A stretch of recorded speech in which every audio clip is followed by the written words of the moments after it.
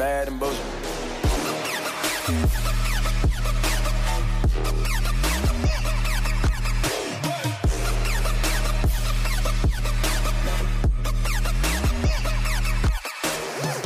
Welcome to the Bad and Bitchy podcast. I'm Erin. And I'm Erica. And happy misogynist of the week, Erica. Yay. I feel like there's racism everywhere though. And very little misogyny. It's true. It's true. Or at least the racism is overshadowing the misogyny. That's right. Because there's obviously an uptick in homophobia right in time for Pride Month.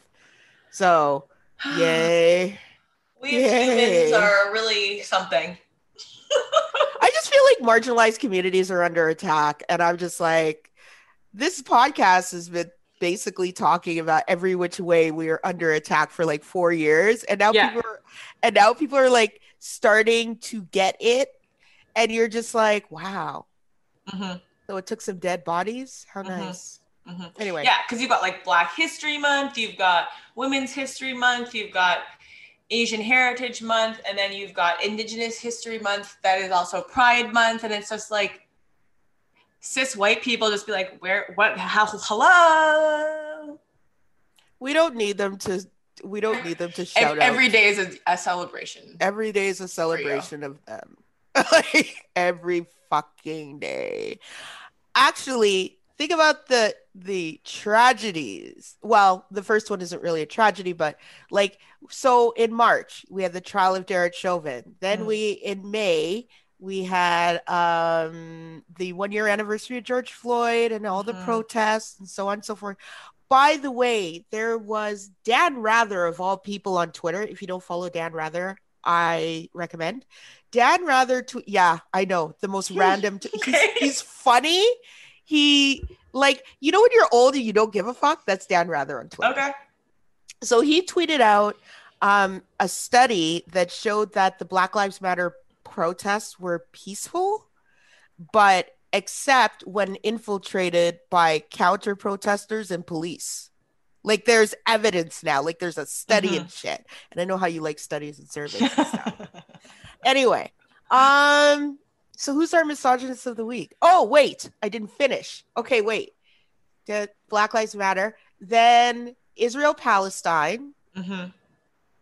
Then residential schools. Mm-hmm. Then the Islamophobic attack in London. Mm-hmm. And now we're Friday. Yeah. Like, I feel like we're under attack. Cool. Just consistently. And against the backdrop of anti-Asian violence. Sure, yeah. Because, the Atlanta shootings were in, April? So. Oh, were those April? Yeah. Yeah, so cool. It's been a chill few months. I feel like we've all been affected. Except white people.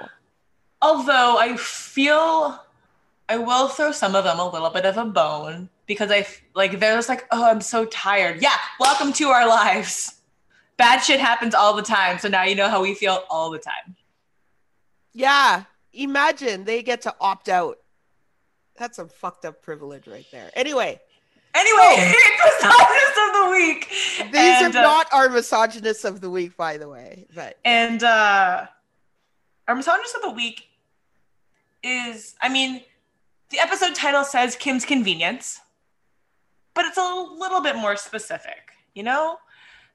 It's more the showrunners of Kim's Convenience for the way that they treated their cast, who were the stars of the show, who gave the show the charm that it had. So, what's a showrunner, Erin?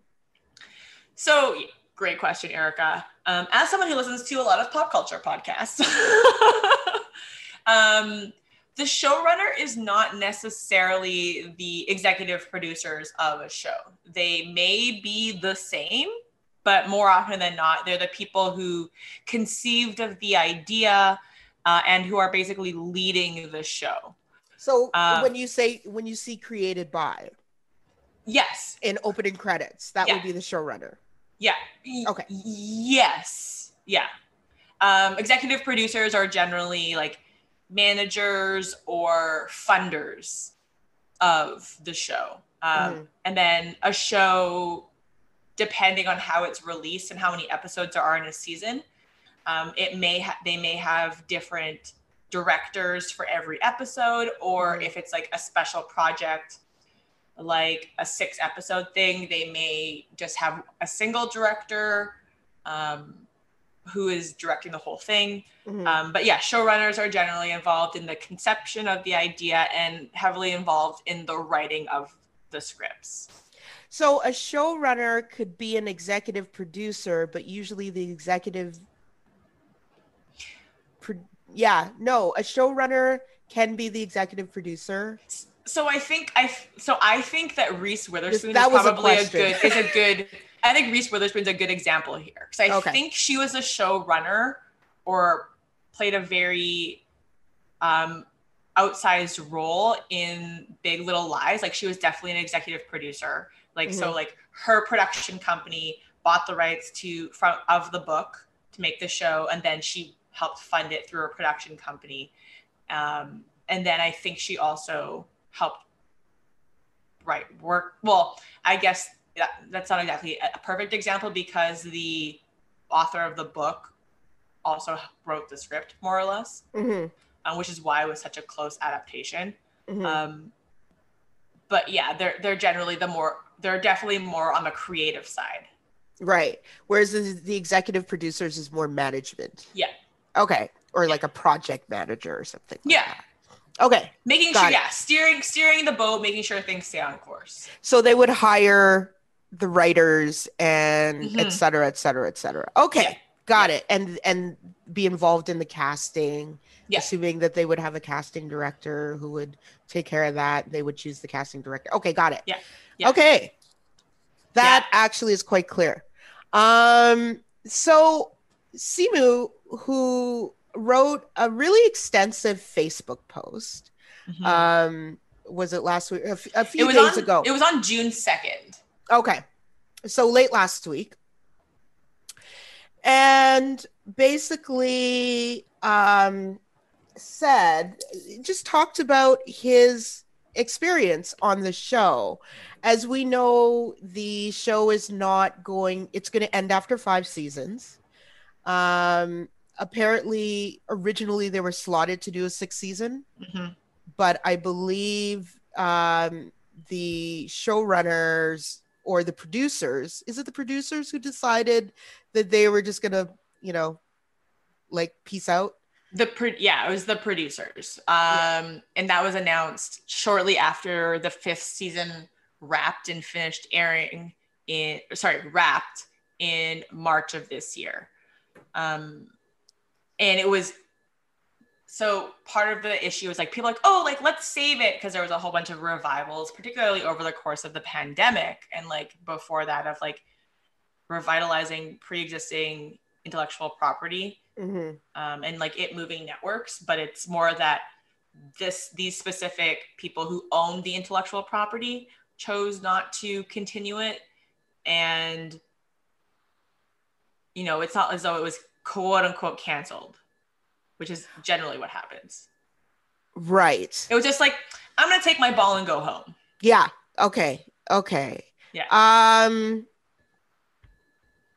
And there is, so he's saying, I wanted to be a part of the 6th season. I've heard a lot of speculation surrounding myself, specifically about how getting a Marvel role meant I was suddenly too Hollywood for Canadian TV. I really wanted to touch on this.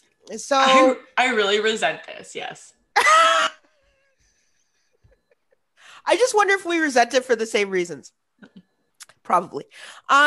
So Simu is got a Marvel role in the Marvel franchise in their next movie.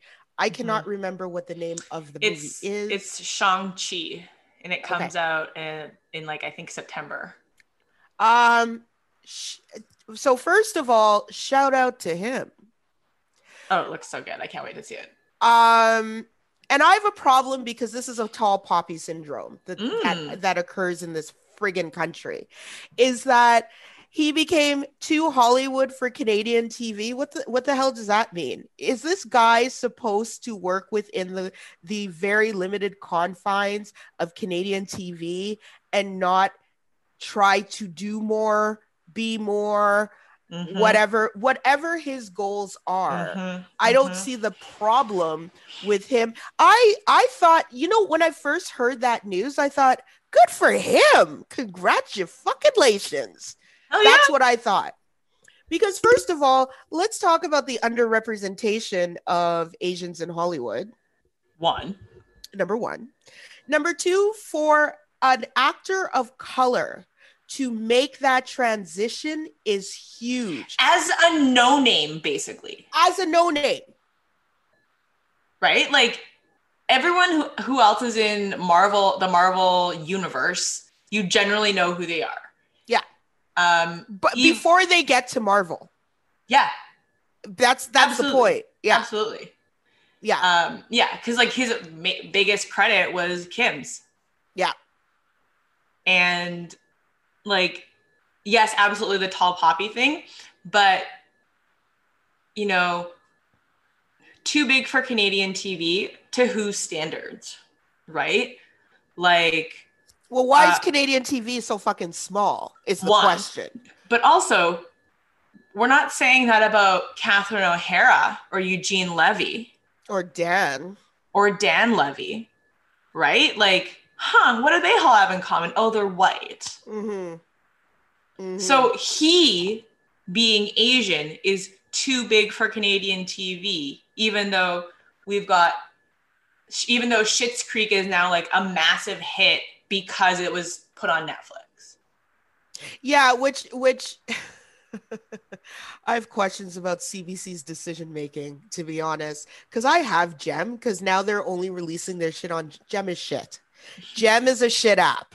But I didn't expect anything more from Canadians because, again, this tall poppy syndrome means that we're supposed to shrink ourselves. And that's what I hated. This idea that shrinking yourself is a value. Fuck you. Okay. Yeah. I just need to get that off my chest, because shout out to him. The man was an unknown, and he said something about, hey, that took a lot of grit and determination. I said, I bet you it did. I bet you it did. Okay, so I've seen like 3 episodes of this show. It was fine, but like one of the problems, I really like growth arcs over time in general. Yeah. And I felt like Schitt's Creek didn't have a growth arc as much, and neither did Kim's Convenience. I know people are going to tell me how great I get it. Okay. It's an enjoyable show. I get why people absolutely love it. I get the memes. I get the GIFs. I get it all. I get it. Yeah. But for me, I only have a certain amount of time to watch these things, so I'm looking for something else. Well, yeah. And sorry, just to your point is that like, you can say like, oh, it's a sitcom, they're not supposed to like grow and evolve. I would dispute that and say that like, even though like in Friends, Ross and Rachel end up together, there is character growth kind of on both sides. You can do character growth in comedy.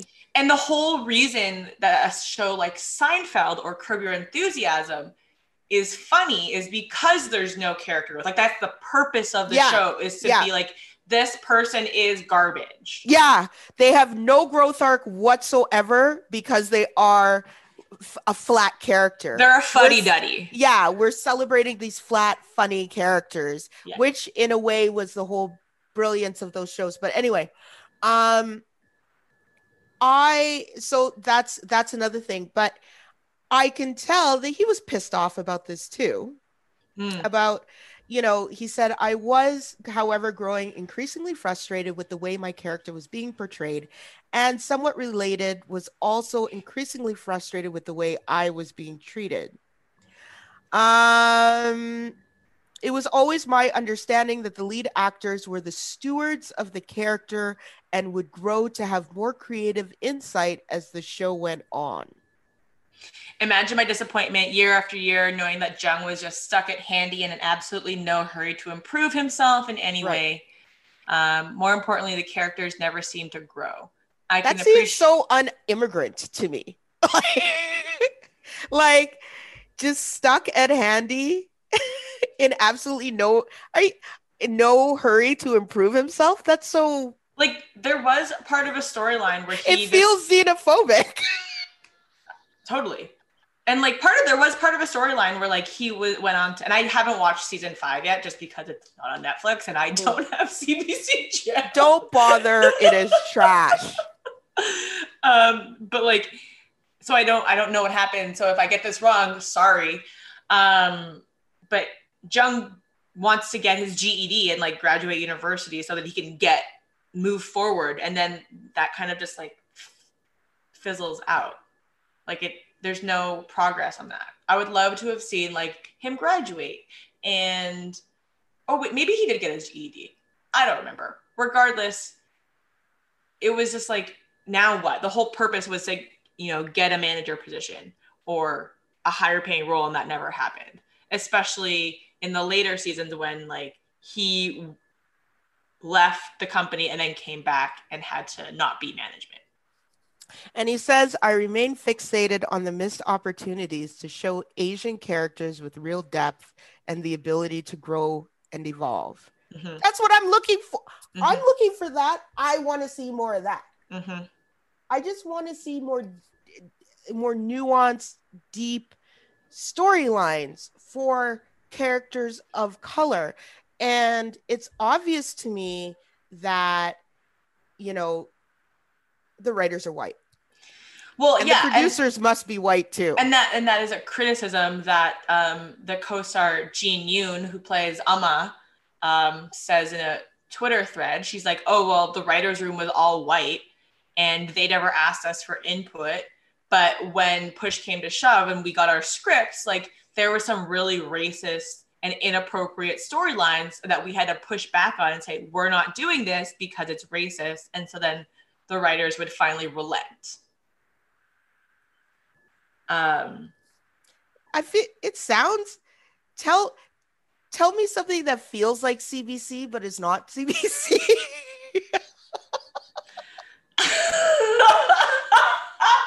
It's so true.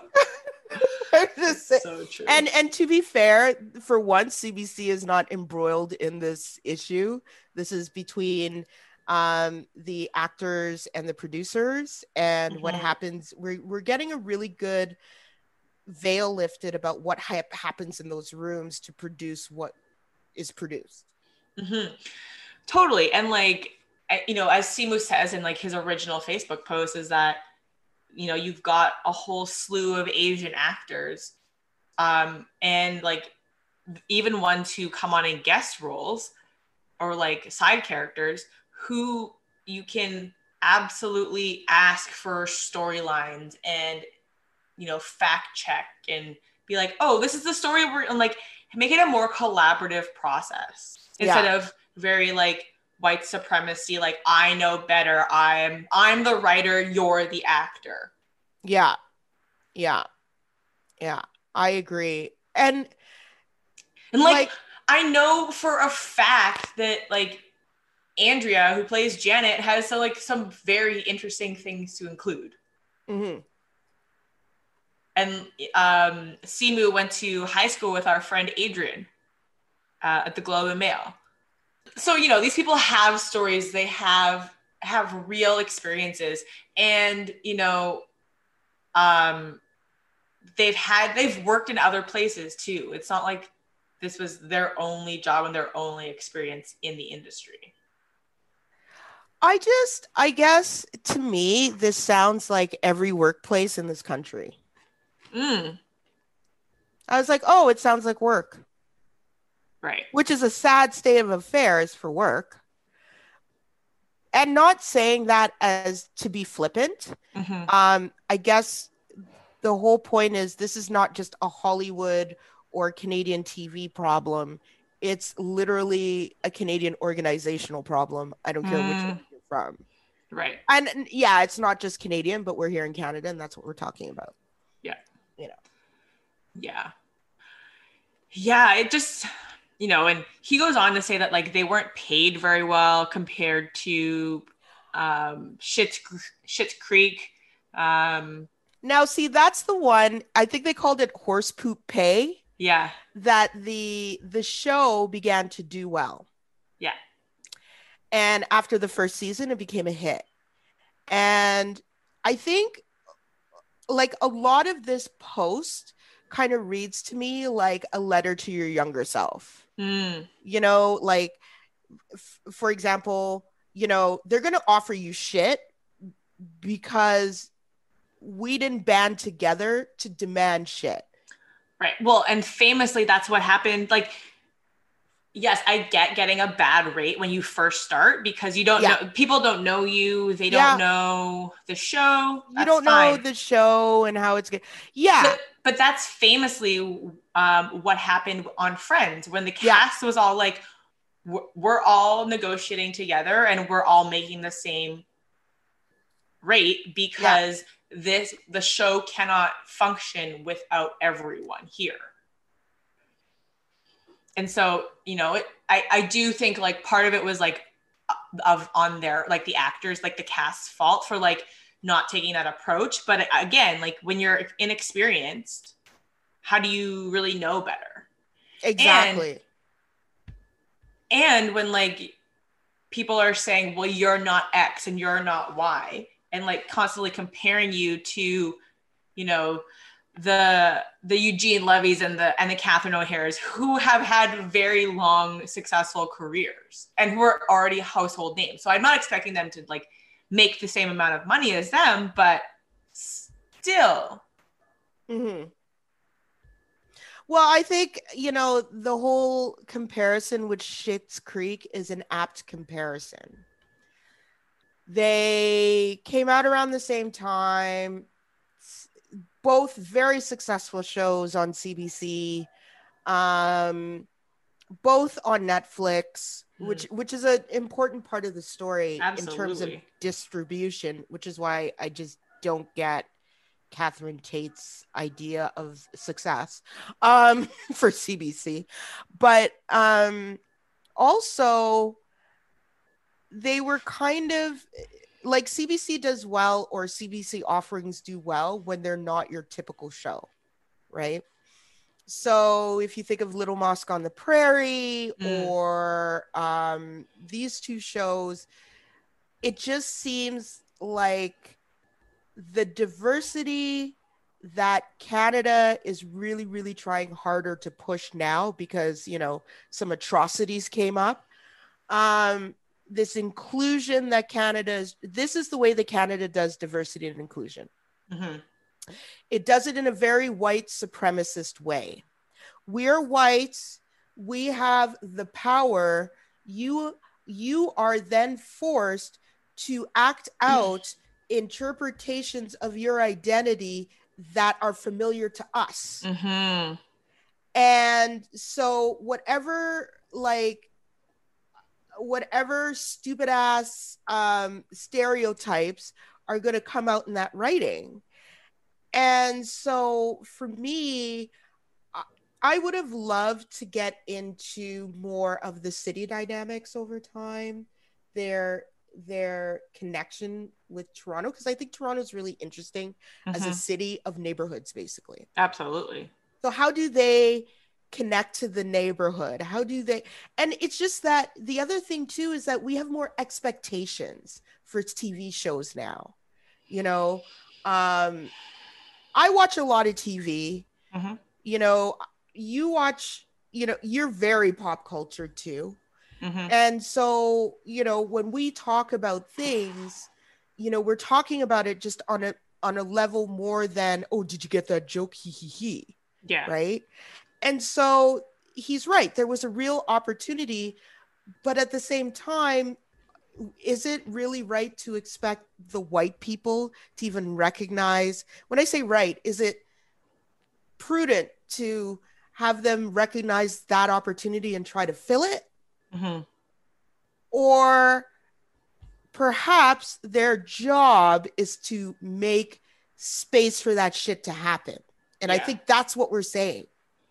Yeah, and like I forget if it was a second Facebook post or if he posted on Instagram, but Simu then went on to say like the whole experience taught him about power dynamics and how people can wield power, because this was just done, like you said, in a very white supremacist way. That was not what he said. Let me just be very clear. He did not say white supremacy, but pulling on that thread that Erica had started, like, it's very much like we know better than you and we are telling you what to do, instead of, like I had previously mentioned, making it a collaborative effort and providing a platform for these stories to be told from a very uniquely Canadian lens, because the Canadian immigrant experience is extremely different from the American immigrant experience.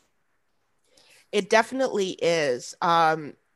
You know, first of all, I mean, British imperialism puts a whole different slant on stuff.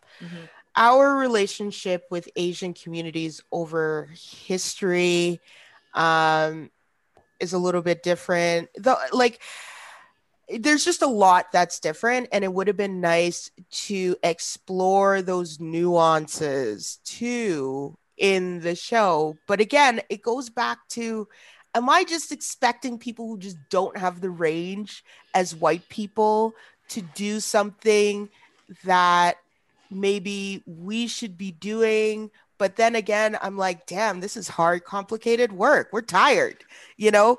So like I'm stuck between those two things. Yeah, and I think this goes back to a conversation we were having before we started recording, which is just like there's a lot of like white fragility in it too. It's not even necessarily white supremacy. It's there's also a level of fragility, is like, oh, this work is like, I take ownership of it and I don't like criticism of it. And who are you to tell me that my work is wrong?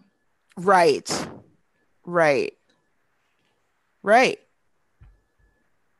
But it's wrong. I know what to tell you. Saying. So if you haven't watched Kim's Convenience, like definitely do it. So like I am in a Facebook group that talks about TV shows, and someone was like, oh, like I started watching Kim's Convenience and like I really liked it, but I want to watch a show that is similar but less racist. And so like I commented on it and I was like, just to be clear, like the whole hullabaloo over the show is not that the show itself is racist. It's that there were racist things happening that were then prevented from happening because people intervened. So like, don't watch the show because you've heard that there is racism about it, like related to it, because the show itself isn't racist. It's very charming. But it was stunted from its greatness because of ignorance and who's in the writing room and who's producing it, basically. Yeah, and like I saw the original play when it came through Ottawa in like 2012, maybe. Oh, really? 2013, yeah. Oh, okay. It was so good. I just like sat at the National Arts Center and just like cried silently beside my friend.